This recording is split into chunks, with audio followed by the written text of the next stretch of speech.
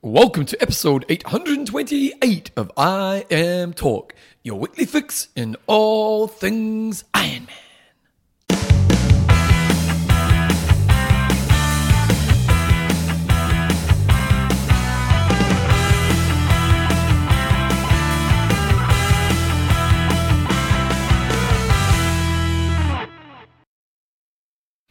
Rightio team, welcome along to episode 828 of I Am Talk with Coach John Newsom and Bevan James Oz. How you going, mate? I'm pretty good, Bevan. Happy shortest day of the year. It's always a good day. It's been very dark. I took my runners yesterday morning. We had a track session that we do at 6 in the morning, and it was like 20 past 7 Yeah. by the time it got light. So happy shortest day for us Kiwis and Southern Hemisphere people. Happy longest day to everybody in the Northern Hemisphere. It's all up. It's all downhill to summer for us now. Yeah, I don't mind winter. I don't mind the weather. I don't mind cold, but I like light. Yep. You know, so I like light. So I'm looking forward to getting to the light season. But anyway, let's talk about I'm Talk is proudly brought to you by Our awesome patrons. You go first, Jumbo. How now, brown cow, dolphin. We've got Matthew, the President Reagan. I think it's actually Hugh, not How, but I like How. Yep. And Skip, Peanuts, Slades. Skip's a good man. He's a good triathlon coach, that guy. Okay, in this week's show, we've got some news. We've got a hot topic. We've got an age group of the week. Are we doing age group? We are. We are. We're doing the last of our championships. I thought we did that last time. We did do that last week, Bevan, but then the show didn't record. Oh, So there's lots of content where you're going to keep right. going, oh, we did that last week. We didn't because the show didn't record properly. That's right. We had issues there. Last week we recorded the whole show. It was a great show. And then we had technical problems. And I'm fingers crossed it doesn't happen today. It doesn't look like it's going to happen, but fingers crossed. Okay. We've also got an interview with who? We're talking to Jenny Lorenz, who recently rode across America, listened to the show, and triathlete, so sharing some experiences around that. And then we've got High Five and Winger of the Week. Okay, Jumbo, let's talk about the results. Not many iron distance races happened. We had Lakeman was on. The Lakes Man, yep. So James Williamson took that out in 8 hours and 50 minutes. Dojo domination. Swam 57, rode 4:57, ran 2:48. That is the Lakes Man, which is up in the northern part of the UK. They have a full distance race where they had around about 260 to 300 people sort of finishing that. In the full, they had around 600, and then they have lots of teams and things. I like that size of race where it's about 300 people in a full is great. Just enough people on the course, but they also have the half. It probably get a little quiet later in the run, but you kind of probably want that. But that is a good question. What's the perfect number? 300 is probably not 500. Quite. Yeah. 500 would be just right. Yeah, because you want... Yeah. So, yeah, it sounded like a bit of a rough day because on that course, you go up the coastline and almost always you have fairly favourable winds. You want a tailwind up there, and this year they had a headwind, so it sounded a little bit rough. So good on everyone who did the Lakesman. On the female side, Marie Cole took that out in 11:04. Okay, we did have a few 70.3s. Any results of significance, John? We had the Challenge Gdansk. Margie Santamaria took that out by 7 minutes in 4 hours 20. Pablo de Pina Gonzalez took out the boys' race. 70.3 Luxembourg. Emma Plant-Brown took that out pretty comfortably by 7 minutes. Yuri Curlin took out the boys' race by a minute. And then the inaugural Challenge Wales, jeepers, Lucy Byram won by 19 minutes. And on the boys' side, very close racing. Aaron Royal won by 46 seconds with only another 3 seconds back to third. And then that was pretty much it. So not a lot of racing last weekend. We do have Ironman France coming up this weekend. Rudy Van Berg is on the start list. He's been given the number 1 ranking. He has. So it's the first iron distance race. So Rudy Van Berg does race under the American flag, but... I'm pretty sure he lives in France a lot of the time. Okay. Anyway, he's got dual citizenship. This year the bike course has changed, according to Torsten on tryrating.com. He says it's likely going to make it harder and slower, which is great. Ironman France is an awesome course by the look of it. I have ridden and swum and ran around there, but not on the exact course. But it is one race that is definitely on my bucket list to do one year. It's only got one male, one female slot. Total prize purse of $75,000, paying 10 deep. Joe Skipper is on the start list, but would you expect to see him there? Well, he's over at the moment. He's over in Foremo training, so he's. Foremo's not exactly close to Nice, but he's not too far away. So, yeah, Joe races a lot, and he didn't do World Champs this year, and we know he did the sub-7 and absolutely smashed it, but he's a pretty regular racer, so you'd expect him to do... Cam Worth hasn't qualified yet. No.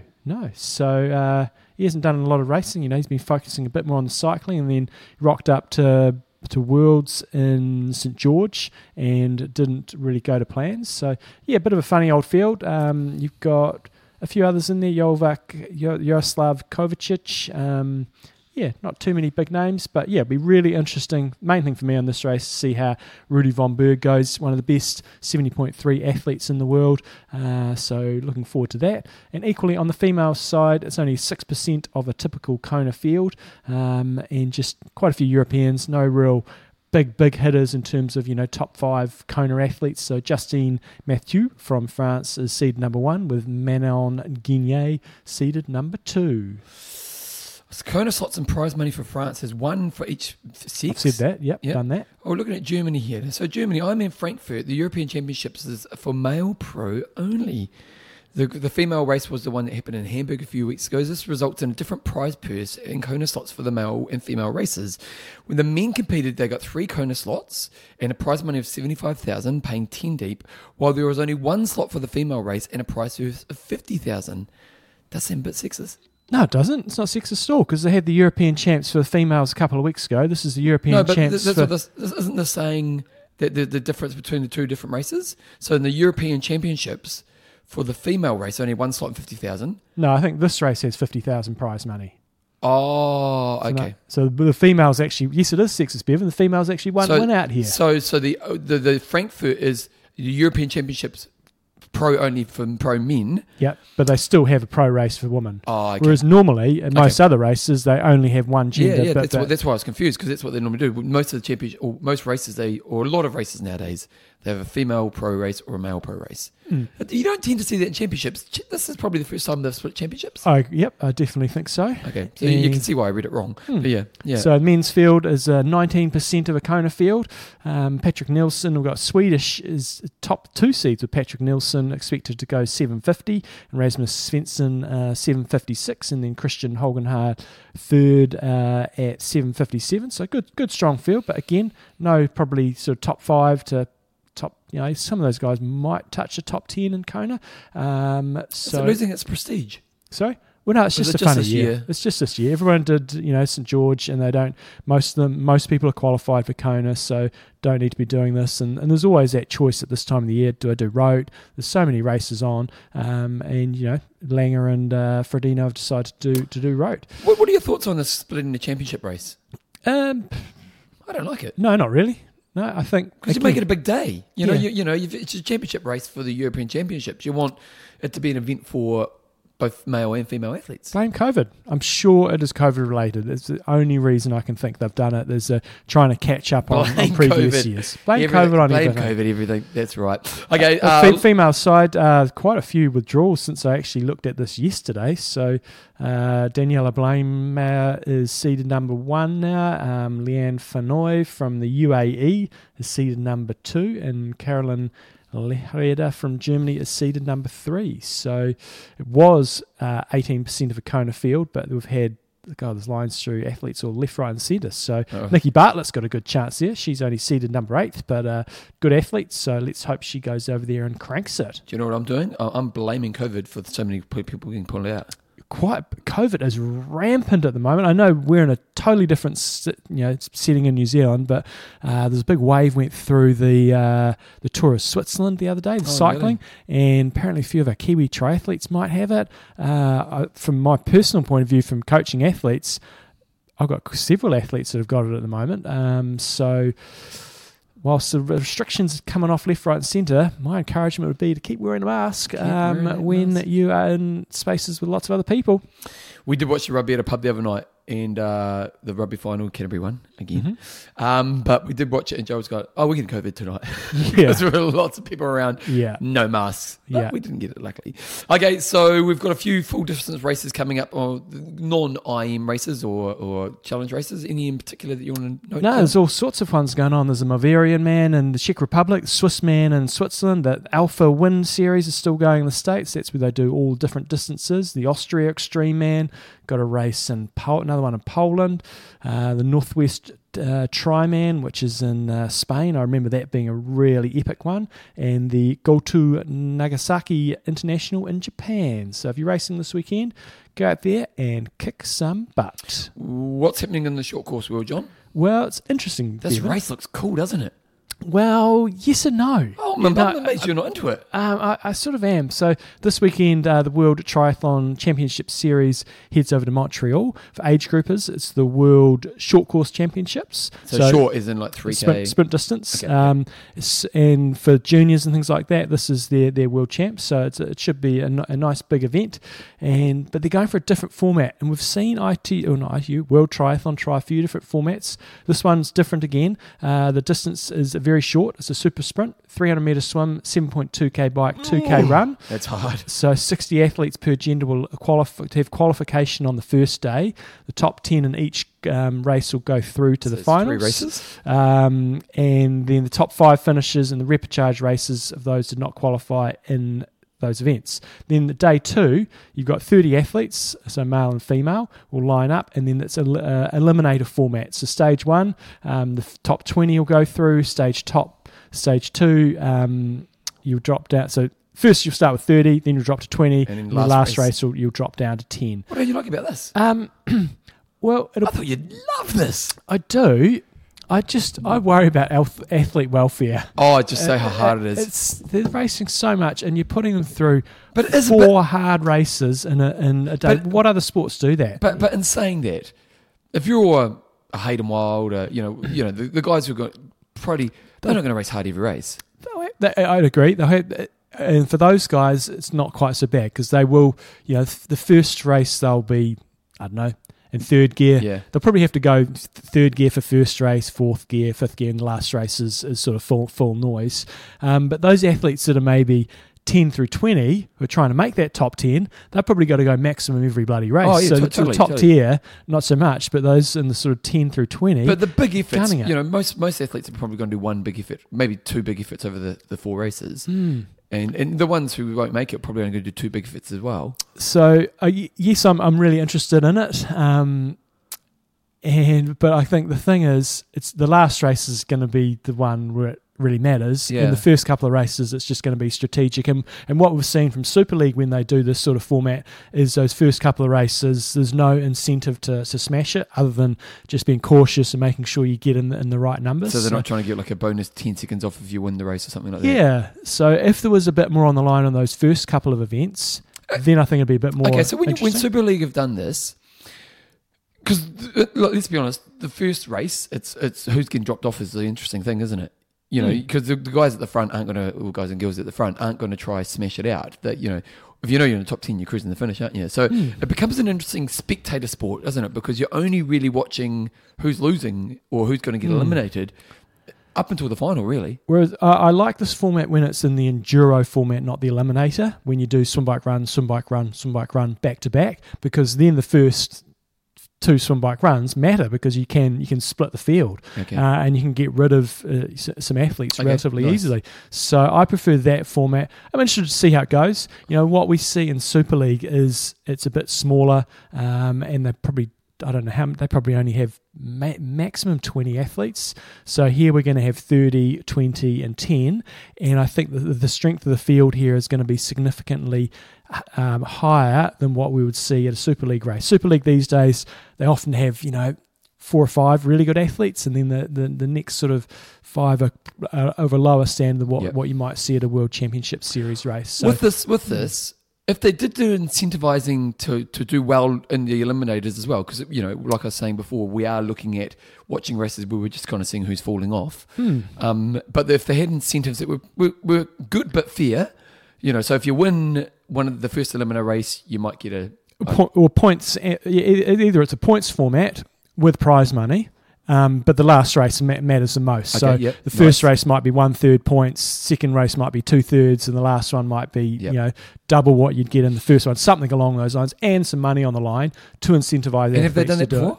I've not, to my knowledge, I've ever seen that done before. Because I kind of think that's what you need. Because, like, in some ways, when I read this, this is really cool. But the more you talk about it, it's like really the only race you want to watch is the last race. Yeah. And as you were saying with the endurance level before, it seems quite cool because it does influence the whole outcome as the race is progressing through. So maybe, we'll be interested to see. John. On the upside, all in for innovation and trying different things. So I'm not being overly critical. If we just had the same old Olympic distance all the way through the series, it does get a bit bland. So nice to see they're changing things up a bit. Okay, this week's discussion. So in this week's discussion, we were asking, did you enjoy the recent sub-7, sub-8, and what challenge would you like to see next time? I'll start with Nick Miller. He goes, it was awesome. Professional triathletes are entertainers, and the sub-7, sub-8 had all the pre-event hype that you could ask for. Drama you didn't see coming, and amazing performances by one and all. What's not to like? Next year, 6 men, 6 women teams vying for $1 million championship check in each division. That'd be pretty cool. It would be pretty cool. Yeah. I just accidentally clicked on something on our Facebook page, and it's a picture of Phil Patterson mounting his bike at the House of Travel Triathlon Festival about 10 years ago. Oh, was so it's just this photo? Flying mount. No, it's a little video clip, and I'm not sure if it was me filming it or somebody else or my wife, but you can see him doing the flying mount, and he lands square on his balls. He was okay, and he did a fantastic mount, but it's just got a picture of film of myself and my wife are just going, whoo, because it was a good mount, but you can get those things quite wrong sometimes. Right, Bevan, I'll start with Toby Schnell. Liked it better than expected, but unless someone wants to go sub-6, zero appeal to watch another round. Yeah, but then my next point of bringing money into it, like a big payday, where we actually made it, like, it was funny really because I didn't see it as a race. And then when you saw Joe's interview where he was actually gutted he didn't win it, I kind of go, it was a race. It'd be interesting if they made it a racing format. Anyway, Rebecca Jocelyn's got, I would think it would be great if the PTO did this as a US versus Europe versus Asia Pacific. They could have the top 3 from each team. This would require captains to do a lot more strategic work and identify with the team. Tom Hibbert, I turned in to watch the end of the swim and the beginning of the bike, ended up watching the whole thing. I was very sceptical of the concept beforehand, but loved it. Would love to see it running again, possibly with more athletes on the course. Matt Waterfield's got way better than expected. The racing rivalry was what made it. I'd be interested to see Ironman drafting rules applied to the bike, so the pace line rather than the TT, to see if the sub-7, 8 is possible then. Not sure if it would be a better spectacle, but it would be more online with the iron distance. Travis George, I was hooked. I turned it on for the quick look and ended up watching hours. I thought the commentators like Brownlee and McEwen were insightful. That was Robbie McEwen. Have 6 of the best men and women, big cash, same team format, but only once to see what could happen. How fast could Jan or Lucy go in this format when you you consider their swim? Okay, good old Andy Ashton's got here. It was a great production. Also, a fit Alistair would have whooped Christian Blumenfeld. Yeah, he's got faster swim by 3 or 4 minutes. Same bike as Joe, and probably would have ran at 2:35. Right. So interesting. Yeah. Fair play. Yeah. No, that's. But he didn't, did he? He didn't. Would have, could have, should have. Christian Blumenfeld maybe could have gone 10 minutes quicker. Who knows? Last one I'll do. Roland Young, a lover of everything about endurance challenges. It was engaging and fascinating. I love the new format of triathlon events based around the team format. The two up team triathlon with several teams of 2 triathletes is a simple concept. 2 athletes race as a team. The bike and 2-up time trial format, so you're just sort of lapping it out between 2 of you, but other teams cannot draft off each other. Everywhere else, normal rules apply. The teams time will be taken from the second triathlete crossing the line. So you do the work as a team throughout the whole or both. Yeah, nice. Good idea. Never done a 2-up time trial, but it's basically 2 of you time trialing together the whole way. You swim, the bike, and the run. It's a cool way, but you need to get pretty matching athletes, wouldn't you? Oh, hell yeah. Like it's pretty pointless otherwise. Well, then you get strategic if you're a bit strong. Do the Bricker band thing. Yeah, that would probably be in the rules somewhere. But if you had a real axe cyclist who's maybe a little bit weaker runner and vice versa, you might just go, you to 60% of the riding, I do 40, and then I'll try to help you a little bit on the run. Yeah, Scott Watkins it was great. I'd like to see the same challenge with Bevan and John going head to head. Well, I'll tell you one thing. I'll be looking off and getting my binoculars out, seeing John off in the future in the distance, because it's been a long time since I've ridden a bike. Okay, Jumbo, your thoughts? I've got just about zero interest in watching this again in a format, because it's been done. You go, it's been done. We know it can be done. It's like, how much quicker can you go? I don't care if they go 6:47 versus 6:43. Yeah, but if you made it a race, have you got 10 teams? I would rather see other things done before this. So there's been some good suggestions there around a 2-up time trial. What I think would probably work best is to incorporate this into the Collins Cup, and not necessarily an iron distance race, but having some different formats in the Collins Cup. I might have said that last week, So that 2-up time trial by Roland Young, that's a great idea. So rather than having, 12 races where you're all going head to head, you maybe have 6 races where you go head to head, and then a bunch of other races where you've got a slightly different format. I like the sound of that. And I like different things, but in terms of having cyclists just come in and drag someone around, doesn't really do it. The one-off, I thought it was great. It was way better than I thought it was going to be. So I loved it all. But no appeal to watch it again. Did you enjoy it more than the Collins Cup? Not really. I think I did. Yeah. I think the Collins Cup, if it had a bit of mystery to it, because can they do it? You're watching it and and it was something a little bit different. And you're thinking, can they do it? Whereas the Collins Cup... The problem with the Collins Cup is Europe are just so dominant at the moment. Yeah. This year we're going to go into it going, there could be some interesting racing here, but the Europeans are just going to crush it all. And is it always going to be the case? Because, come on, let's be honest, America haven't been in the game since the early 2000s. Australasia, we have moments, but more often than not, yeah. Europe are going to crush it. Take out Britain out of Europe. Maybe that needs to happen. Well, no, because just change world geography to suit our sport. But you do need to make the sport. There was that period in the State of Origin, for those league lovers out there, where Queensland won 10 out of 9 out of 10 in a row, and it kind of killed it, because it was when Schumacher was winning everything. It was dominance kills a sport in some ways, unless it's a really close dominance. Whereas again, this year's Collins Cup, we'll watch it because we like the sport, and they'll try to hype up the rivalries. At the end of the day. And there'll definitely be some wins for the internationals and the Americans, but you wouldn't bet on it, would you? Can't see Europe losing it. They'd have to have a complete schmozzle. Yeah, so I do think maybe you chuck Britain out of it and you say the Commonwealth. Yeah. You could do. Everyone's leaving the Commonwealth. Jamaica was last night. We're out of here. Okay, this week's discussion is: what is the most epic training day that you can think of that you would like to attempt? So not what you've done; it's what you'd like to do. So is it like a 24-hour period? Yep. You got 24 hours. Okay, there we go. John's quiz question. Now, this is a good one today, guys. John's quiz question. What is it, Jumbo?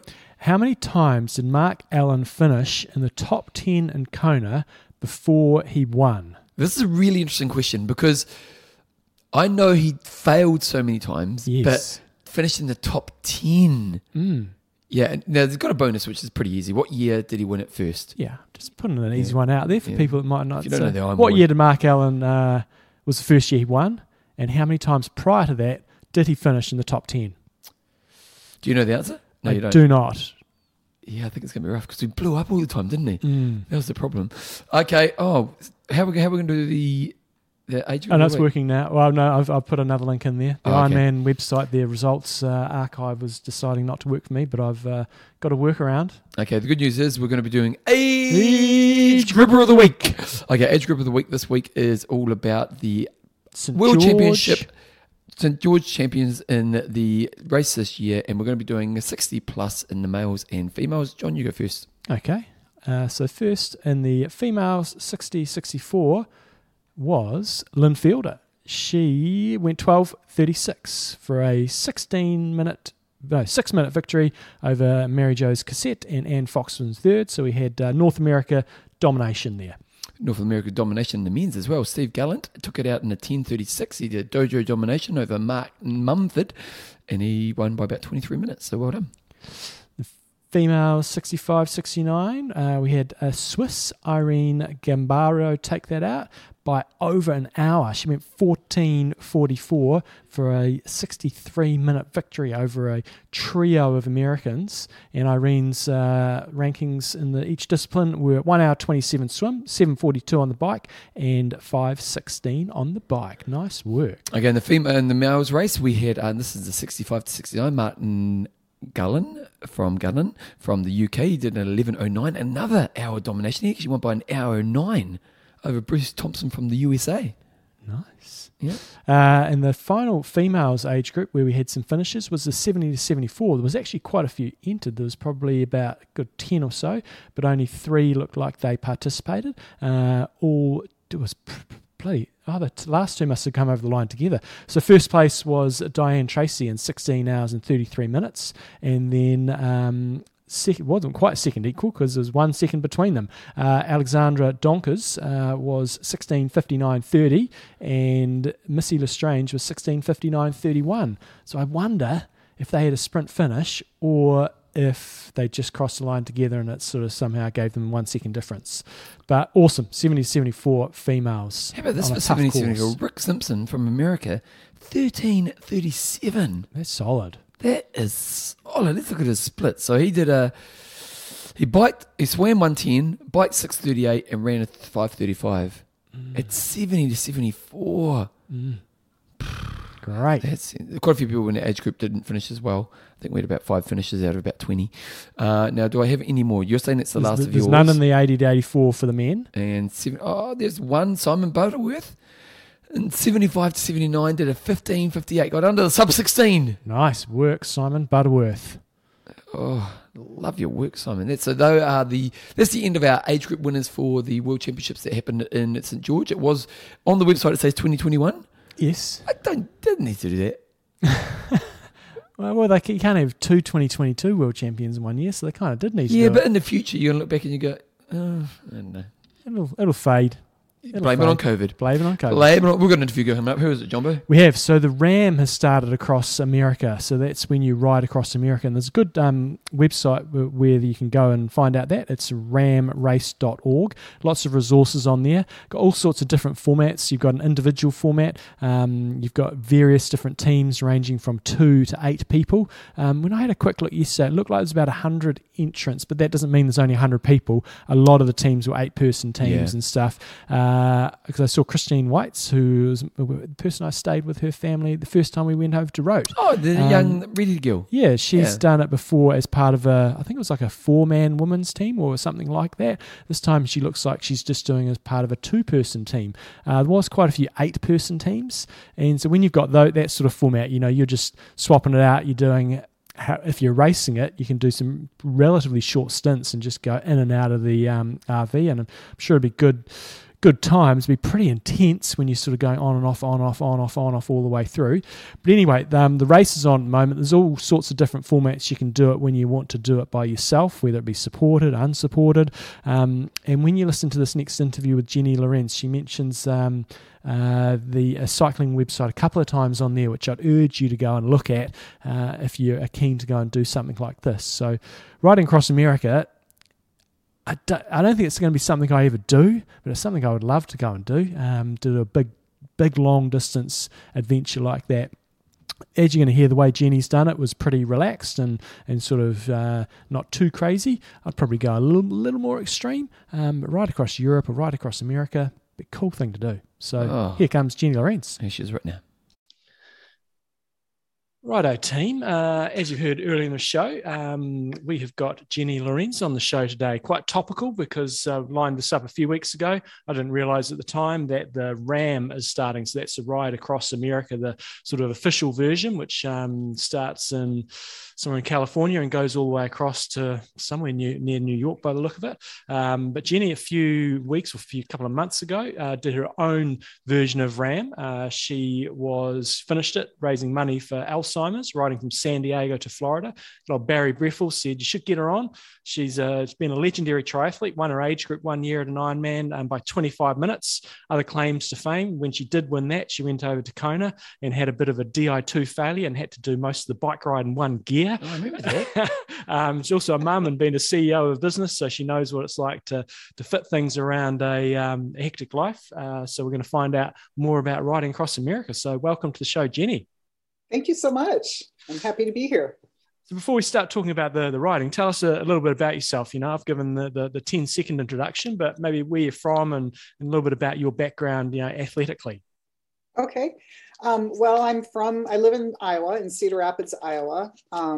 And I have been a longtime athlete. I was a runner in high school and college, and then started cycling recreationally after I moved here, actually, to Cedar Rapids after I graduated from college and was working, and started doing a lot of recreational cycling, doing things like RAGBRAI and whatever. And then I started racing when I was 40, actually. I did my first triathlon when I was 40 and fell in love with the sport, and then just kind of progressed from sprint distance to Olympic to half Ironman. And then I did my first Ironman in 2006, and I really liked the distance and the discipline that comes with all the Ironman training and preparation. And so I've, for the last, bulk of the years, I've focused on the longer course stuff, and really enjoy it. So that's just kind of a little bit about my background, as far as how I got into the sport and so forth. Before we dig deep into that stuff, if you're a CEO, a mother, and an athlete, how did you manage yourself? Well, a lot of early mornings, and I had two kids, and that were both very active in athletics, and my daughter was a collegiate heptathlete, Division I collegiate heptathlete as well, and so we spent a lot of time following her around to all of her events in the past decade. And I think that it was just a discipline to get up early, get a workout banged out right away in the morning. And when everybody else goes to lunch, over lunch hour, I'd go out and run. And I was fortunate that my company was supportive of having workout facilities in our locations. We had showers. And so I'd go out and run on my lunch hour and then come back and take a shower and get ready for my afternoon meetings. So I was just very, very specific with my time. I used to say that I would plan my days down to the 5-minute increment. And, then of course, if something happened to derail that, then the whole day was, and I was in but, and then I take my daughter to soccer practice, and while everybody else sits around and watches practice, I'd go run during practice or whatever. I just made things work that way. So very detailed time planning. I like it. So what brought on inspired you to do the Ride Across America? What was the trigger or the kind of spark that brought that out for you?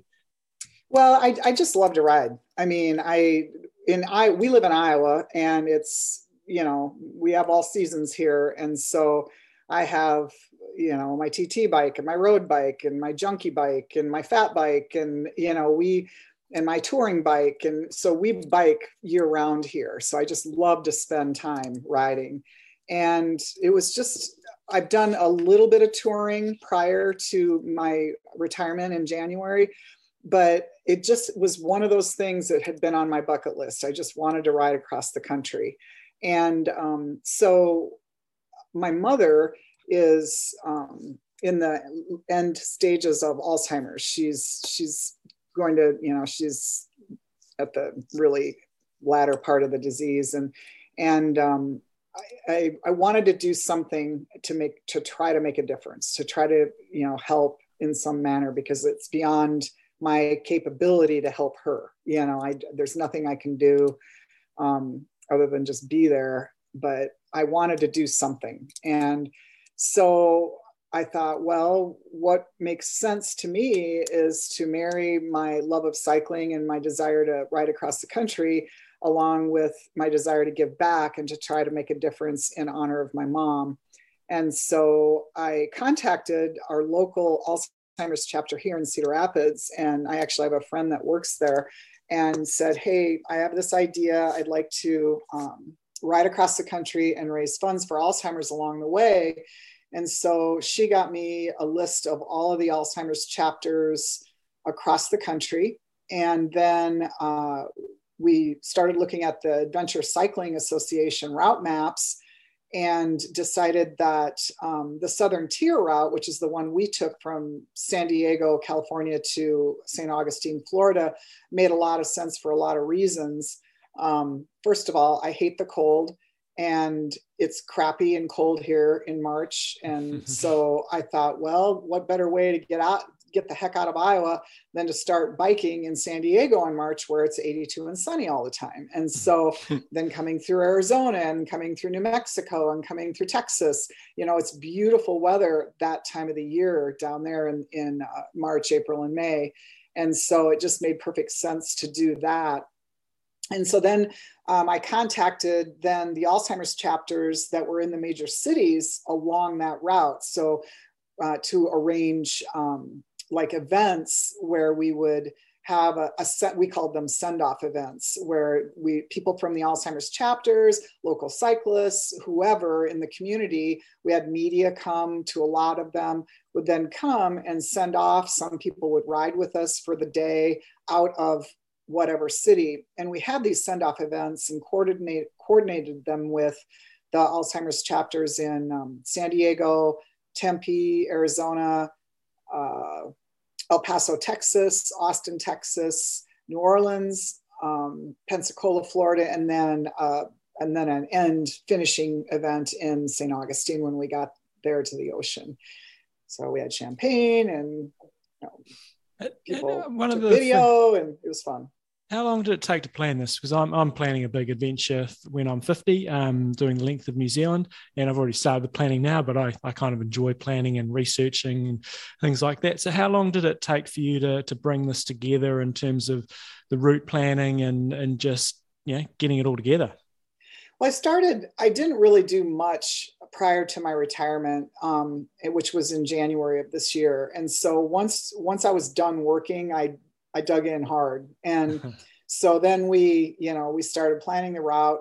I took the Adventure Cycling Association route maps and looked at all the mileage each day and all of the elevation gain each day and said, okay, what's going to be reasonable mileage for our group to make on a day-to-day basis? And then kind of said, well, okay, then we've got to allow for potential bad weather or a potential RV breakdown or whatever, and then set some goals and then plan these events based around those goals.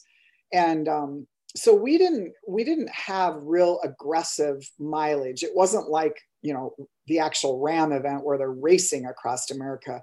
Yeah. We did it recreationally paced. We had riders of multiple levels of capability. And so, these people that would join us from the cities that we were in, many of them were just recreational riders, not racers. And so we wanted to gear the event to accommodate everyone who wanted to join us and be part of the event and part of the team to raise money. And so I spent, January and February really pouring through those maps and working with the Alzheimer's staff across the country to, I even, attended some of their board meetings and that type of thing to introduce the concept to some of their team members and so forth. And then they arranged media in local markets. And so then, we had some interviews with local media before we left and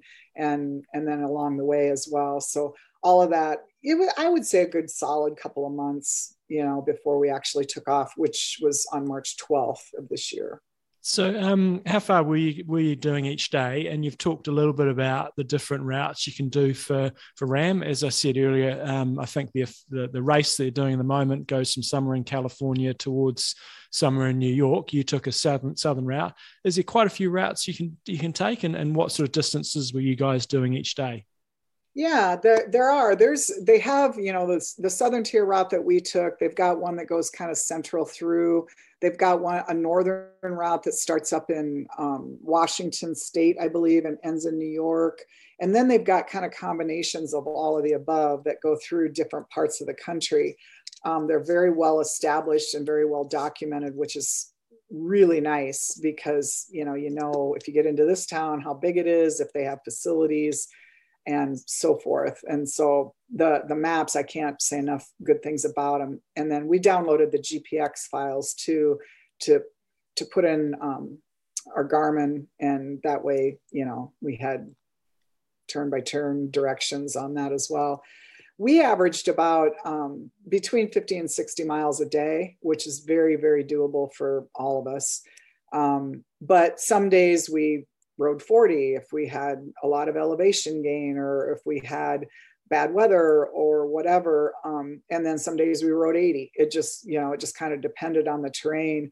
Coming out of California, you go up over a mountain range, and then in New Mexico, you go up over a mountain range as well. And I mean, I think our biggest day was overall, we had I think we rode 70 some miles, 72 miles maybe, and gained over 6,000 feet of elevation that day. So that day was a pretty big day. But overall, I would say we'd average between 50 and 60 miles. And we did have a couple of rest days off the bike. We got into to Tempe a couple of days early. We got into Austin a couple of days early, which worked out really well there because several of us had family there. And so we got to spend a couple of days with family, and what better place? Austin's a blast. That town is super fun. And then we had a day off in New Orleans, which was crazy fun because it happened to be Jazz Fest going on. And we got to see the Who in concert that night, which was completely unexpected. Wow. We didn't even know what was going on. And we're like, what's going on? How come there's all these people here? What's the deal? How come we can't find a camp spot? It's like, well, it's Jazz Fest, and okay. So that was really a pleasant surprise in what was the typical day? What was the typical day experience? Because I imagine, did you get up early, get the ride done? Was about 4 hours riding a day, 5 hours of riding a day? Yeah, I'd say we averaged 4-ish hours a day. And we weren't in a big hurry to get up in the morning. Did I mention I don't like to be cold? Okay. So out in the Southwest, in the desert, it's cold in the morning. And so it's like, no, let's just wait until it warms up a little bit. And knowing that we're only going to ride, 4 hours, and we had support with our RV driver, there was no reason to get up the crack of dawn, and we're retired. We're, just out to have a good time. And so we get up, have coffee, pack everything up, get the RV ready to go. And then we'd take off and end usually late afternoon ish and find somewhere to eat, and which was a challenge in some of the towns because especially out west, some of those places are pretty barren. But then, and then just head to camp and hang out. And we met a lot of local people in every place we were at, which was really nice and just really fun to experience the, local culture, and because it's different all across the country. And so it was really a fun experience. So talk us through some of the nuts and bolts, so if people, are thinking about doing something like this themselves, in terms of things like accommodation, what you guys did and what you may do differently if you were going to say go a bit more extreme and try to sort of not necessarily race it, but be doing a bit more of the Ram style where they are sort of pushing along a bit more. So what sort of things did you learn about accommodation, support crew, gear, and so on? Basically, some advice you give people. I think that one of the things that I personally would do different, I would have been fine with not having, we had a really big RV that were our accommodations, and I would have been fine with a lesser, smaller vehicle pulling a trailer or something, just to be able to have more options to camp, because you got a 35-foot monster. That limits your abilities to just, to stealth camp or whatever. And that was problematic at times. We had to do some shuttling back and forth, and that was tiresome. And I wouldn't do that again if it were me personally. I'd be content to sleep in my van and or in a tent or whatever, as long as I had someone hauling my stuff. Now, if I bike packed it, the bike packing thing would be really fun, and I would entertain doing that as well. But you'd have to be really, really strategic about what you're taking to accommodate all types of weather. We were incredibly blessed this year because we rode, well, we didn't ride the entire time because I mentioned we had a couple of days off the bike, but 64 days was our, from start to finish. And we got caught in rain one day. Wow. Out of those. That's phenomenal. Yeah, it was amazing. And there were 2 other days once we got east of Austin. I think one was in New Orleans, and I can't remember where else, maybe one day in Florida, where we had a delay in the morning because it was raining. So we just said, well, we'll just wait out this, this storm that's coming through and start later and get as many miles in as we can. And we ended up getting a full day's riding in anyway, which was, absolutely phenomenal. So if we would have been self-contained on this route with these conditions, it would have been very pleasant because we wouldn't have had to deal with, wrath of God storms or whatever, because we just didn't have them. But that's unusual because that time of the year especially in the deep South, there's a lot of storms and a lot of rainfall. We were just really lucky. So I think you'd have to be very strategic about allowing, you to have the necessary gear to deal with the rain and deal with whatever, and when you're bike packing, you got to jam a lot of stuff in a little space, and that can be a challenge at times. So having somebody along the route to support that you could at least have extra gear and stuff is, obviously really desired, because even if you don't need them, it's kind of like an insurance policy and they're there for you.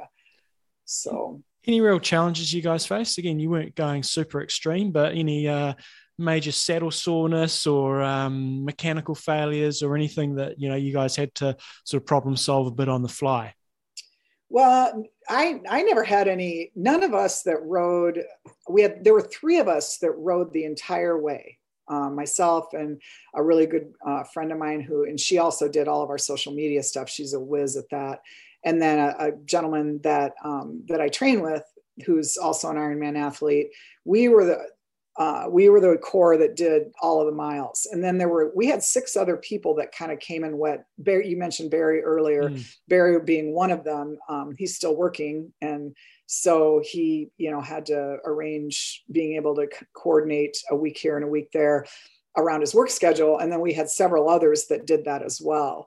And so it's kind of interesting that you asked this. We had one guy who I won't name his name because I don't want to embarrass him, but he's crazy fast and he does all these extreme, just nutso races. And he's a bike racer and a, gravel racer, and he does all of this stuff. And he is just insanely fast. And so he rode with us for about a week, but he would take off and ride ahead and then come back and, to get double the miles in and and then when he left his car in El Paso and rode, I can't even remember where it was, close to Austin. And then he just, the last day said, okay, well, I'm going to ride back to my car. And he just took off and rode back, 200 miles or some ridiculous amount. But the thing was, he got such bad saddle sores and chafing. And I think it was because he was riding slower when he was riding with us. And it just put different pressure on him than he's normally used to. And he got saddle sores from it. And the rest of us were just fine. Was it that challenging? You're obviously a very fit woman and you're a pretty high level athlete in your time. You've done a lot of volume. Was it challenging, or was it more just a cool experience? It's funny you asked me that, because somebody asked me that last weekend. was there ever a day you just got up and said, ugh, I do not want to ride today? And I can, with 100% honesty, tell you that no, I never felt that way. Every day we got up, I was looking forward to getting back on the bike. I never felt tired from it. I never felt overdone. And I think, again, because we were riding at a reasonable pace, and we, we're more in it for the experience and the culture, and rather than seeing how fast we could go. And so as a result, I never found it even remotely challenging. Now, there were a couple of days where we did a ton of climbing, and it was like, okay, yeah, I'm ready to be done climbing, but that's short-lived and it goes away, and then you're fine. So I never felt that way. Awesome. We'll have a link to your fundraising page if people want to get on there and support the cause. How did the fundraising go, and how did things sort of finish up with the Alzheimer's Crew? The fundraising went really well, and we're still doing that. Our particular fundraiser was part of the Alzheimer's Association Longest Day event, which the longest day is coming up. June 21st is the summer solstice, it's tomorrow, I guess. And our actual event page will be open, I believe, until August 1st. Nice. And if you Google, the name of our team is Team Biking to Remember. And if you Google Team Biking to Remember, then there's a link on Google there's a link to our Alzheimer's fundraising page. There's another link that goes to our Facebook page. There's another link that goes to our Instagram page. I mentioned before that my friend Kathy, she's a social media wizard. Every day that we get done riding, we would post a recap and on our Instagram and Facebook pages. And we had a lot of fun with the recaps. I don't know if you guys have taken a look at any of them, but we put out fun facts about today. So we'd always put out, how many miles we rode that day, what our elevation gain was, how many flats we had, how many cans of Pringles we ate, just goofy stuff like that. And we did that. We did a recap every day then, and had pictures and just, pictures of the signs of where we were. And we did some reels and some videos and some Facebook Live things as well. And as a result, our fundraising just kept going stronger and stronger and stronger as we worked our way across the country. We also had cards made up with our route and our event days and our fundraising team name.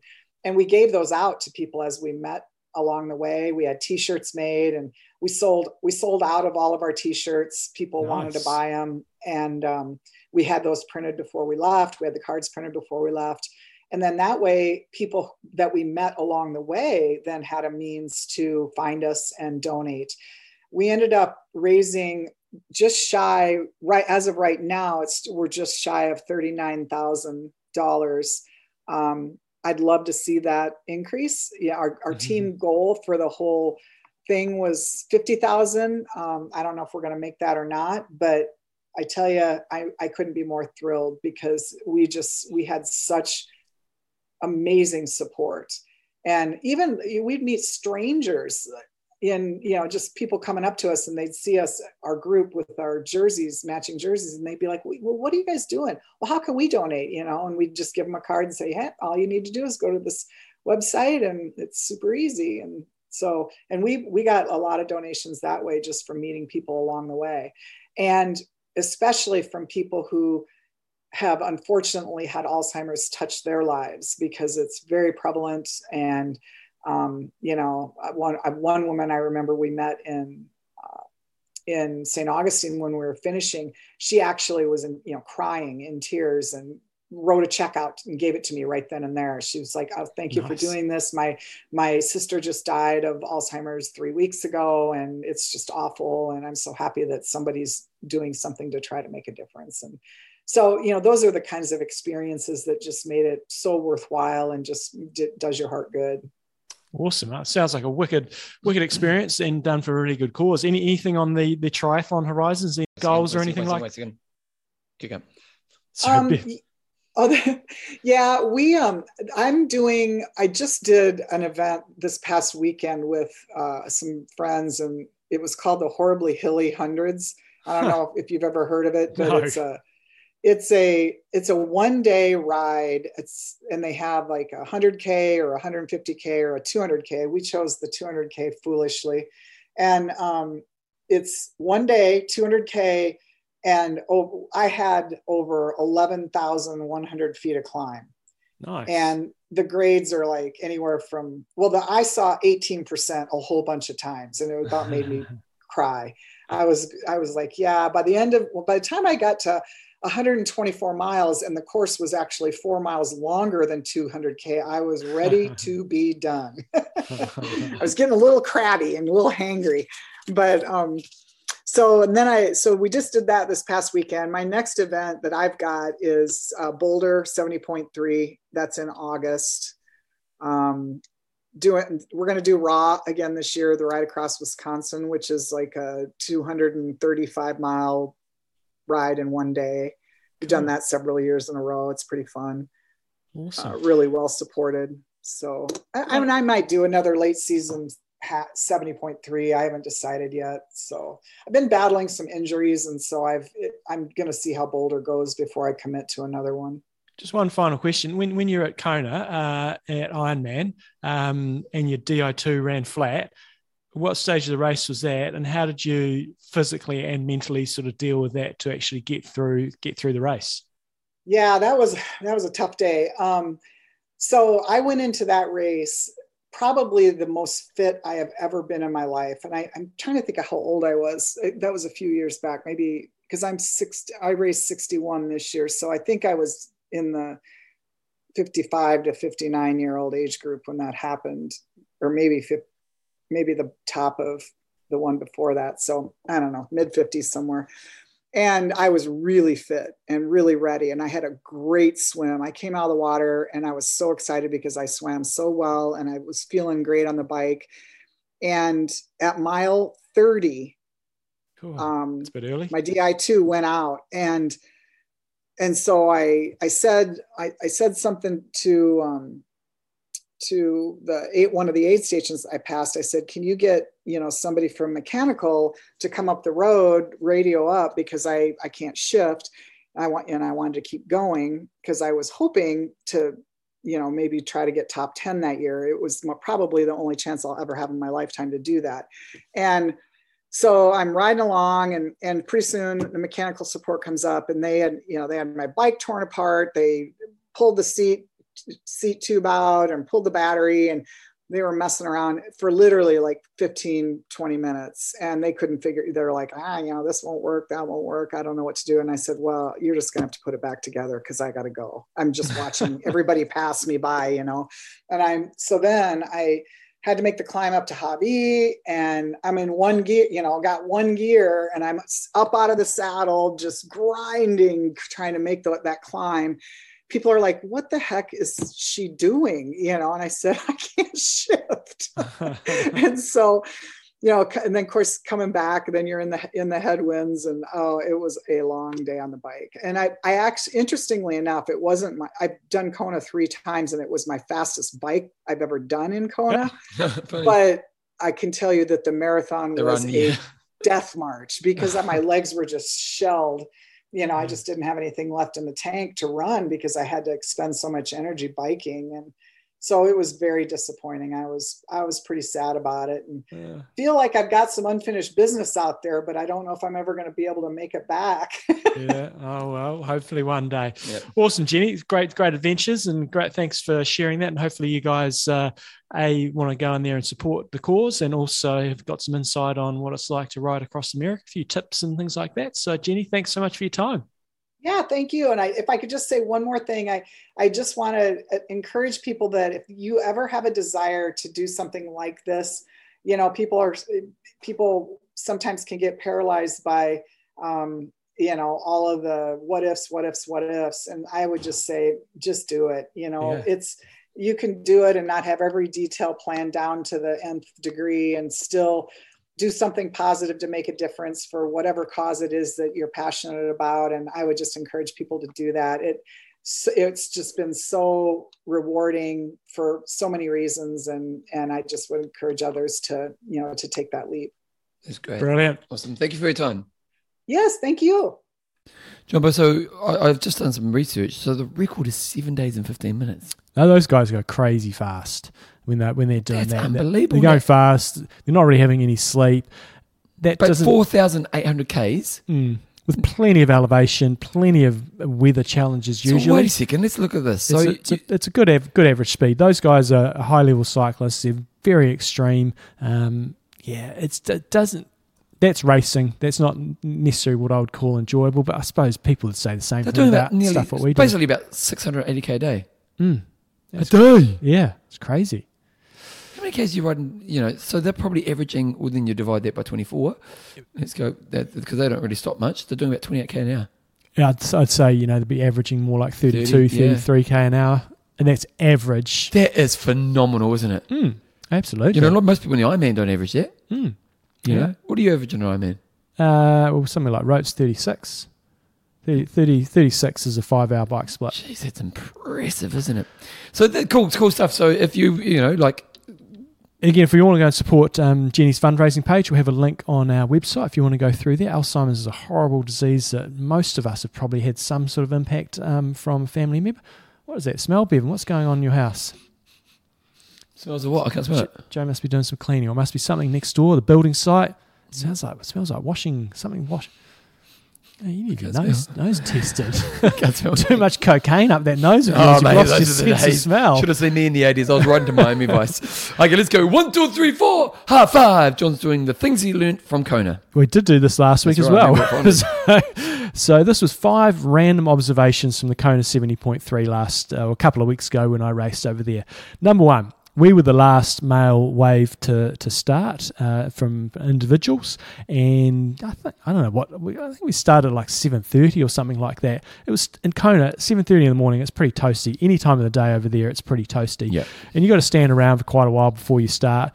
And I was just bamboozled that everybody in my wave had their swim caps on. God knows how long before the race, like easy 20 to 30 minutes before the race. I'm thinking, you guys are going to get a roasting noggin over there because it's hot. You lose your head is where you lose so much of your heat, and so I didn't put my swim cap on until a minute or two before the start, just to try to keep cool for as long as possible. And that is a key when you're racing in hot environments.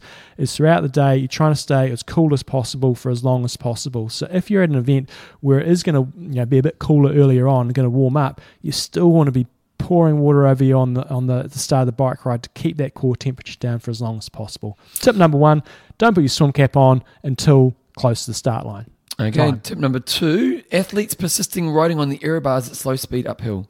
So if you've been to Kona before, you've heard the stories. The section up to Hawi is just a gradual grind. In terms of percentages, I don't know, there's bits of 2%, 3%, probably only goes up to 5% on the sort of the main parts. But there's a few that are more than that. But athletes just keep riding on the aero bars, and they'll be going less than 10 miles an hour, so less than 15 k's an hour. You're much more efficient sitting up, getting on the back of your seat, using a slightly different muscle group. You'll be able to produce more power and just that change of position. So that is tip number 2. When you're going at slow speeds on gentle inclines, generally you're going to be better to sit up at least for a period and use some different muscles and get a bit more power, and you will likely go a lot quicker because the aerodynamic gains at those speeds is significantly less. Okay, then make sure you're using your aero bars on the way down. And this applies specifically to Kona, but lots of different races. If you've got straight line riding at low percentages, so you're going really quickly, you're generally going to be pedaling and hopefully pedaling pretty hard. You need to practice getting on your aero bars and staying there. And in Kona at Ironman time, you can get quite a bit of wind out right by Hawi, but generally, as long as you're used to it, you're actually going to be safer on your aero bars and keep pedaling than you are sitting up on your hoods. Now that's a bit of a generalization. You do have to practice that quite a bit. But yeah, make sure you practice riding high speed on your aero bars on gentle declines. Make sure you put ice in your cap when you're out there running. It's a killer. We had a few people on the camp that were going to wear visors, and my advice to them was lose the visor. They're great for keeping the sun off your face and keeping you a little bit cooler.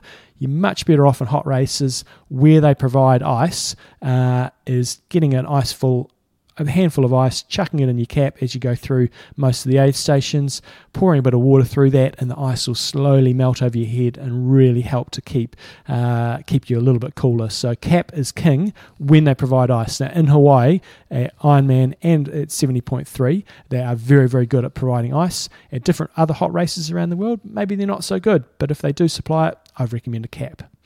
Okay, and then lastly, walk versus run. You're walking your aid stations. Yeah, so over there, I was sort of going into damage limitation mode when I was on the run because I was completely overcooking and really struggling. It was interesting because I was running along and I was with one of the leading females. I don't think she was leading, maybe she was in second or third.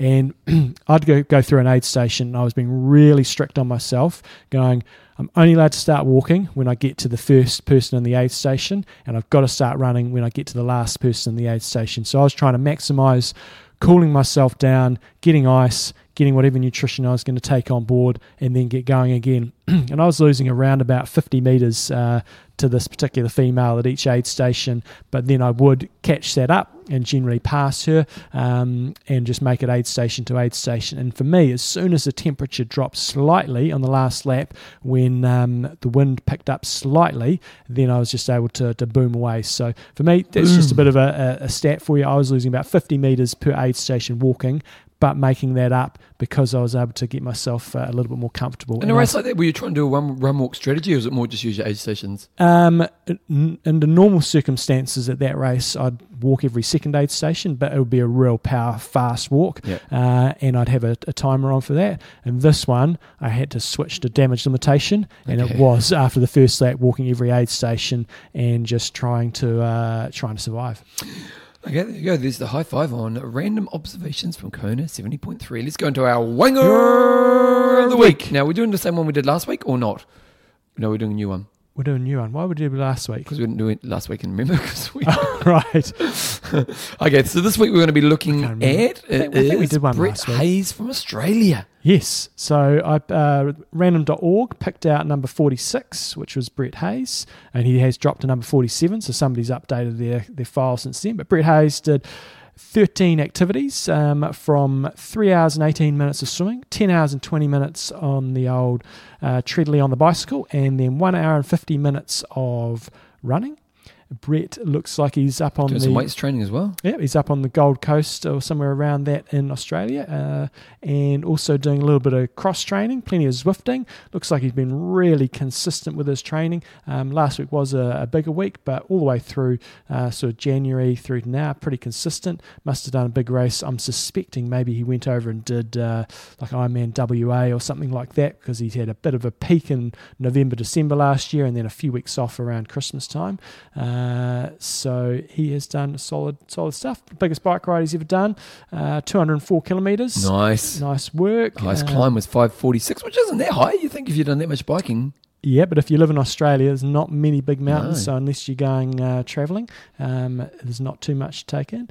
Estimated marathon time, 3 hours 49:20.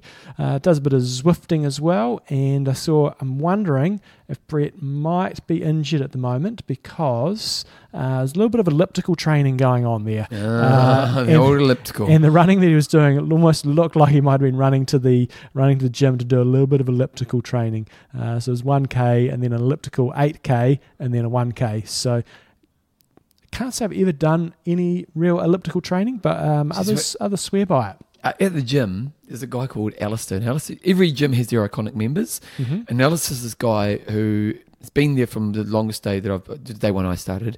And he breaks the machines. He gets on them and he puts them on the highest level, and he'll just grind them out for like an hour and a half every day. Mm-hmm. You know, and seriously, he's broken all our machines over the years. And he also eats a tub of ice cream every night. Oh, goodness. Yeah. That's the healthiest thing to do. So if you want to join our Strava group, you just need to go on Strava, search under groups for IM Talk, and then you can join on in. And if you get in the top 100 in any particular week, you get the chance of us digging into a little bit of your history. And I can actually see here on Brett Hayes, he has got a finisher's medal for Ironman Western Australia. And I can't see the year on there, but if you did that, Brett, nice work. Okay, what do we say here? We say let's go into questions and answers. We've basically just got into quick news. Good old Sean Conway, who seems to, I don't actually know much about this guy, but it seems like he takes on massive endurance challenges. He's written quite a few books. I think about 8 books on taking on massive challenges, and he was going to attempt to take on Iron Cowboy's challenge of doing 102 Ironmans in 102 days, but it looks like he's a little bit injured. I did, so I had this in the news originally, and I clicked on it yesterday. I thought, I wonder how he's getting on, because I saw this about a week ago, and I clicked on his Instagram account, and apparently he's had a crash. I think he was only like 3 or 4 in, and he's buggered his ankle and had to pull out, so he's going to give it a crack another stage. But it's no mean feat trying to take on that 102. So Iron Cowboy did 101 Ironmans. This guy's going to go and try and do 102. He's not really a triathlete, but he's done all sorts of, as Bevan said, ultra endurance challenges. It'll be interesting to see if somebody else can do this, because it is crazy backing that up day after day. I think he's cycled the earth. Kind of, he's one of those guys. Like an absolute madman. The thing with this challenge is, there's no option. If you're doing a big bike challenge, you can go, I'm going to bike all day one day. Yeah, the next day there's no real set limits on it. But when you're doing this challenge, you've got to bang out an Ironman every single day. And if you piss around, you're going to get bugger all recovery, and then that's going to affect you next day. So you can't have a bad day, really. Yeah, it's interesting stuff. Okay, well, there you go. He did have a bad day. And that's the end of that. Okay, the quiz question. So we have to have a pause in a second so we can find the answer. Well, I'm going to say he got 2. So the question was, how many times did he get top 10 before he won Mark it? Allen. He won it in 89. He won it in 89. So that was more. Yeah. But I'm going to say twice. I'll pull up the answer. I'll get the answer here in a second. I don't even know if he did. Well, he blew up, but did he pull out many times is the question. Because if he blew up, he still probably would have got a top 10. Yeah, I'm going to say only once. Okay, champions. Okay, No, I've got it. Just go to tryrating.com. We should be able to quickly find this out. So 1989, we'll just quickly look at it. 1989 was the year that he won it. The year before that, in 88, he got 5th. I'm pretty sure he got a bloody nose that year, because that was the year Molina won. The year before that, in 87, he got 2nd. So there we go. I'm out already. Bevan's in. 86, he got 2nd. 3. 85. Because he took 6 attempts before he got there, didn't he? Or 85, he's not there. Tinley won that. Was that the one with the split year? No, 84, he got 5th, but with a 3-hour 45 marathon. So it looked like he was leading that pretty comfortably by about 10 minutes, and then did a 3-hour 45 marathon. So the year before that, he got 3rd. So he did his dues. So was it 6 times before he won it? Or he did it 6 times and he won it on the 7th, wasn't it? Yeah, I think so. So I think he finished. So the answer is 4 or 5? Well, you should have been counting. I was doing that. Sorry. Yeah. Let's just go through it again. So 83, he was 3rd. 84, he was 5th. 85, didn't race. Either didn't race or didn't finish. 86, he was 2nd. 87, he was 2nd. 88, he was 5th. So 5 times top 10. So generally, he did a lot better than I thought. I thought he DNF'd more often. Yeah, I think he just exploded. It's not something I really knew, but I the history was I thought he exploded and pulled out. Yeah. Yeah. So there might have only been one withdrawal in it. A lot of blowups. After the Iron War, did he win 6 in a row? Or he had 1 year off. Yeah. Was that a year off or was that an injury? He had a year off because then he did a comeback. Yeah, so he won. So after Iron War, he won from 89 through to 93. 94, he didn't race. Welch won 94, sorry. And then that's when Dave Scott had that phenomenal race. Because he would have been pretty old at that stage. He came back in 95 and ran down Thomas Helry with a 2:42.09. And was it retirement after that, or did he race much longer after that? Yep, I don't recall him ever racing again. Oh wow, that's interesting. I think he was one of those guys that went, I'm out, I'm on the top, that's it, I'm done and dusted. I don't know if he's ever done a triathlon since. Melina will be able to tell us that. Yeah, Melina, let us know. Has he ever done a triathlon? Yeah, interesting stuff. Okay, John, let me go back to my show notes here. I've got so many bloody pages over, I don't know where I am. John, swim set. What did I do? Well, I'm going to do last Friday's swim set because that was a good one. What did we do? I can't remember exactly what we did for the warm-up. I think we did like a 600 with a little bit of drill work and a little bit of mixed stuff. And then I think we did like 650s where we went 25 fast, 25 easy, just to get humming along. And then we had a good set where we did 24 times 100, and we did 4 on 140, 4 on 135, 4 on 130, and the aim was to have 10 seconds rest between each one. So you had to go slightly quicker each one, so you're getting a consistent amount of rest, but you're going quicker each time through. So that was 4 on the 140, 4 on 135, 4 on 130, aiming for 10 seconds quicker. Did that twice through, and then the lane next to us, they did the same set, but then they were doing 5 seconds slower. So really, really nice set to get your teeth stuck into, warm down, and must have been about 3.5K. And we did announce this last week, but again, the show didn't happen. You got your project. You got John's 1 minute project. And I'm gonna elaborate on this. I'm going to elaborate this on maybe next week's show when we've got a bit more time. Okay. So we're putting the teaser out there. Well, Watch out for John's 1 minute. We put the teaser out there last week. I think it did get included. And so a couple of days after coming back from Kona, I foolishly decided to go and do a parkrun 5K. So for those that don't know what parkruns are, basically a 5K race every Saturday morning, and it's free to enter. Really big in the UK, not so big in America, big in Australia. And I just thought I'd go and do that. And then I did that, did a pretty mediocre time at best. And then I thought, what I want to do for my next little block of training and give myself a little bit of focus is to try to improve that time by 1 minute. So I think I did 17:40 something or other. And so I want to see if I can do 16:40 something or other by the end of September.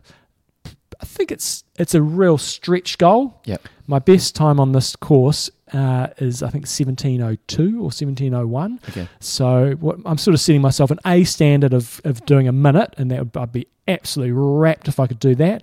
A B standard of just breaking 17 minutes, which is still going to be a real big task, and a C would be getting really close to 17 minutes. Nice. Good work. Okay, we'll talk more about that later on.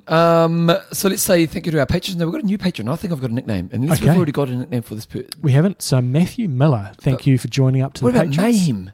Mayhem Matthew Miller. No, Matthew Mayhem Miller. Mayhem. I like it. Yeah. I was going to go down the angle of saying, have you watched I think it's We're the Millers or Meet the Millers? Yeah, it's a movie. Yeah, that's good fun. That was funny. Yep.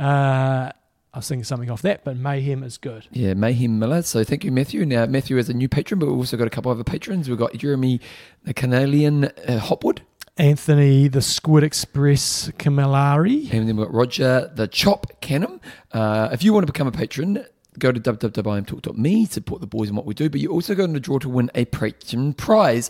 And today we're giving away some of the Magic 5 goggles, and we did get some cool feedback from Dallin Evanson. I wanted to give a quick shout out to Magic 5 goggles. When I heard about Magic 5 goggles, I was very skeptical that they would be able to fit as well as they claimed. I've always struggled to find good fitting goggles, but I decided to give them a chance. The first pair I got were okay, but not great. They leaked slightly and caused some slight pressure on my face. I informed the company of this. They gave me a few things to try, but it didn't seem to help. I was not 100% happy with the goggles. So they gave me two options, a refund or to try again. I chose the later. I sent them some photos of me wearing the goggles and showed them where they were leaking. They diagnosed the issue, set up a new scan, and sent me a new set. These new goggles are by far the best goggles I've ever used. They fit perfectly, they don't leak, and are extremely comfortable. I can't express how happy I am with them. The product is amazing. Their customer service is phenomenal. I highly recommend getting some Magic 5 goggles. There you go. Dallin says they're good. They're great. I was wearing mine this morning. Who wins them, John? Who wins them? Adrian Projectile Berry. You got yourself nice. 2 pairs of the Magic 5 goggos. Why does he get 2? We've got some vouchers of 1 pair, and he's getting 2 pairs. So you can get an indoor and an outdoor version. Oh, look at that. Go. We over-delivered on that one. We did. So, guys, great way for you guys to support the show. We have random prizes here and there. So if you like what we've done over the last 15, 16 years. Long time. Get on there, sign up to be a patron, support what we do, and be in to win. And also, we'll be heading back to Kona next year, I think. So get back there to do some Kona. A lot of the patron money goes towards getting us over to Kona to do a crap load of interviews and get amongst it. Now, on that front, if you do want to become a patron, go and go to www.ironman.me. If you also want to support the show, you can get the show emailed to you there. John's website is coachjohnhouston.com, also epicamp.com. My website, Bevan James Isles. My book comes out in a couple of weeks, guys. I am going to do a bit of piece on the show about it when it comes out, and I do want you guys to support this book. It's not for you, I've got to be honest. The book is called I Will Make You Passionate About Exercise, and it's really for people who aren't exercising. But let's be honest, in your world, people probably ask you about exercise, and what I've learned is that most people suck when they try to bring exercise in this life, and I'm trying to really give these people a way to bring exercise, and not just a 4-week challenge, to have a lifetime love, to be where we are with exercise. And so it's not out yet. It's literally coming out on the 4th of July, but I'll be giving a big plug. And at that time, if you can buy the book, that'd be really great because it'll support me in getting the book out there. Gift it. Yep. But more importantly, spread the word about the book. Also, if you want to send us an email about anything like Age Group of the Week, cool websites, and other feedback, imtalkpodcast@gmail.com. Jumbo, what's your goss? What's my goss, Bevan? We were away for the weekend. Went up to Kaiteri for a little bit of a lot of driving. Why'd you do that? Thomas had the National Secondary Schools Champs for cross country. So it's like a 5.5 hour drive up on Friday. I had to do another hour or two just to get him across to the race, and then we ran across on Saturday. Then we drove home on Sunday. So a lot of driving. That's a big trip for 2 days, isn't it? And petrol prices, geez, Bevan, tell you what, it's through the roof. But hey. Put on the business. First world problems. So that was good times being up there. Saw a bit of sunshine, which was nice. And it's always funny going to secondary schools events. So cross country, like in a lot of places around the world, the nationals are a pretty big deal at school. Yeah. And you turn up there, and it's when you go to primary school events, obviously you get the big range of sizes and what have you. But it's so different at high school. There's a lot of acne going around. There's a lot of greasy kids who hair. are men and kids who aren't, and it makes a mess. Because I played rugby league, and league was a very kind of islander and Māori sport, and there's definitely some white kids, but it's definitely more ethnic, a lot of ethnicity in it. And the kids, the islanders and the Māori kids, they were men at 13, and I didn't even have puberty yet, and you go play them, and they're just running over you. Yeah. It was not fun. But the good thing with cross country is size doesn't necessarily matter, especially cross country running. So if you're small and light, especially on this course, it was muddy as hell. The smaller How far kids was the run? It was Tom's age group was 4K, and the seniors did 6K. Nice. Lots of mud, and I went and did a warm-up lap with them the day before. I stupidly wore my white shoes, which are just completely white, and literally 100 metres, and I'm trying to avoid the puddles and or the mud, and I couldn't. But it was good times. And with the females, you just see those first years that are still girls, and then you just see their body transformations into the seniors.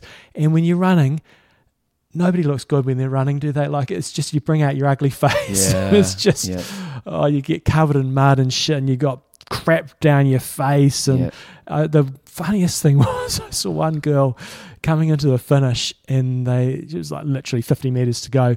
And I'm not sure if she was trying to wipe something off her face, but I'm pretty sure she wasn't. She gave herself a big slap on the face, and then just sprinted in.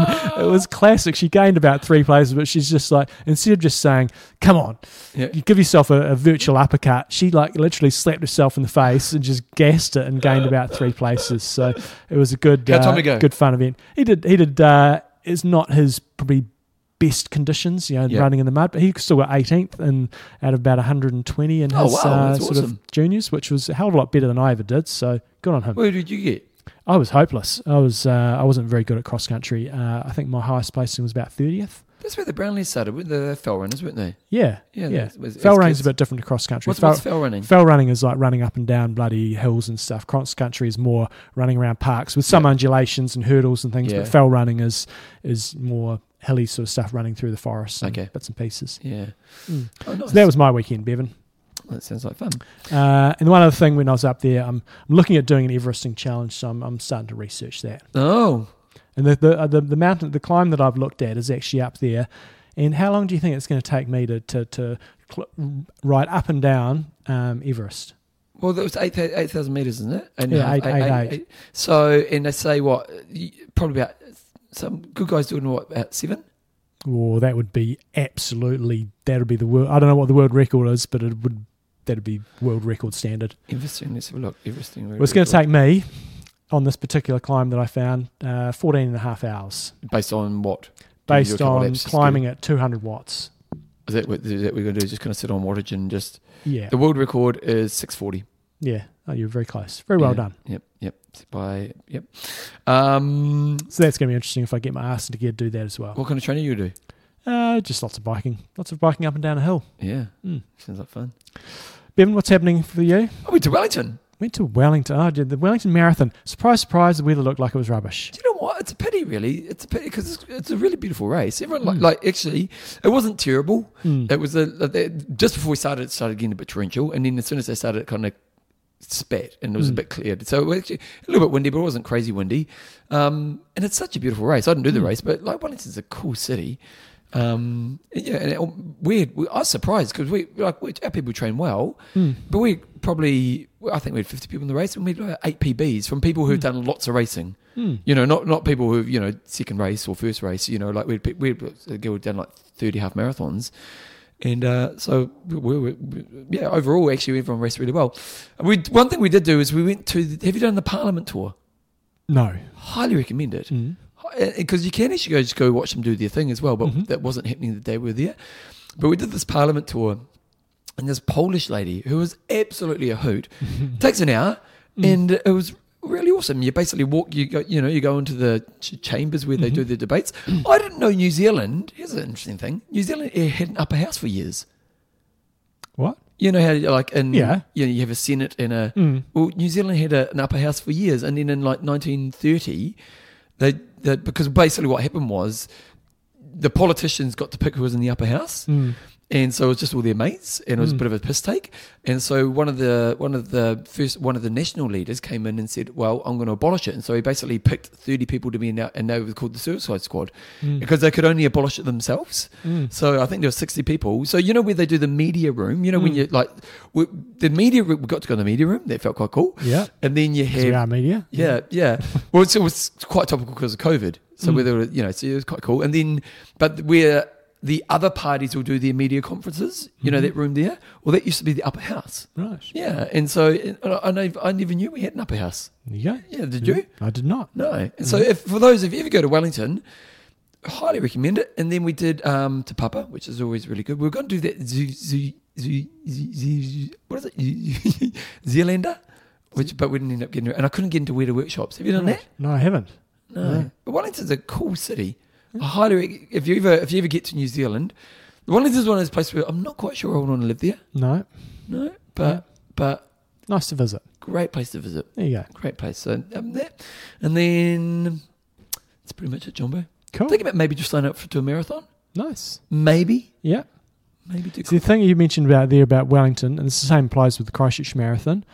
Good for a half. Pancake flat for a marathon is a little bit tough. Auckland's nice because it's got some little undulations and some of the big marathons.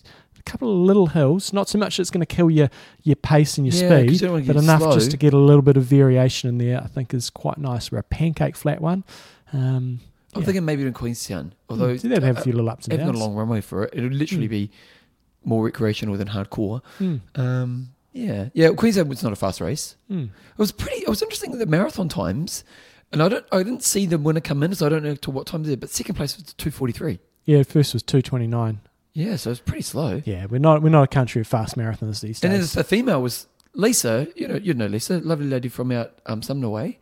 Vaguely, yeah. Yeah, beautiful woman. She won in a 3:07. Right. Yeah, so no, nothing against Lisa. She won the race, but yeah, wasn't the fastest time. Anyway, John, let's wrap it up. I'm Russ. I'm Endo. Train hard. Train smart. Kia kaha.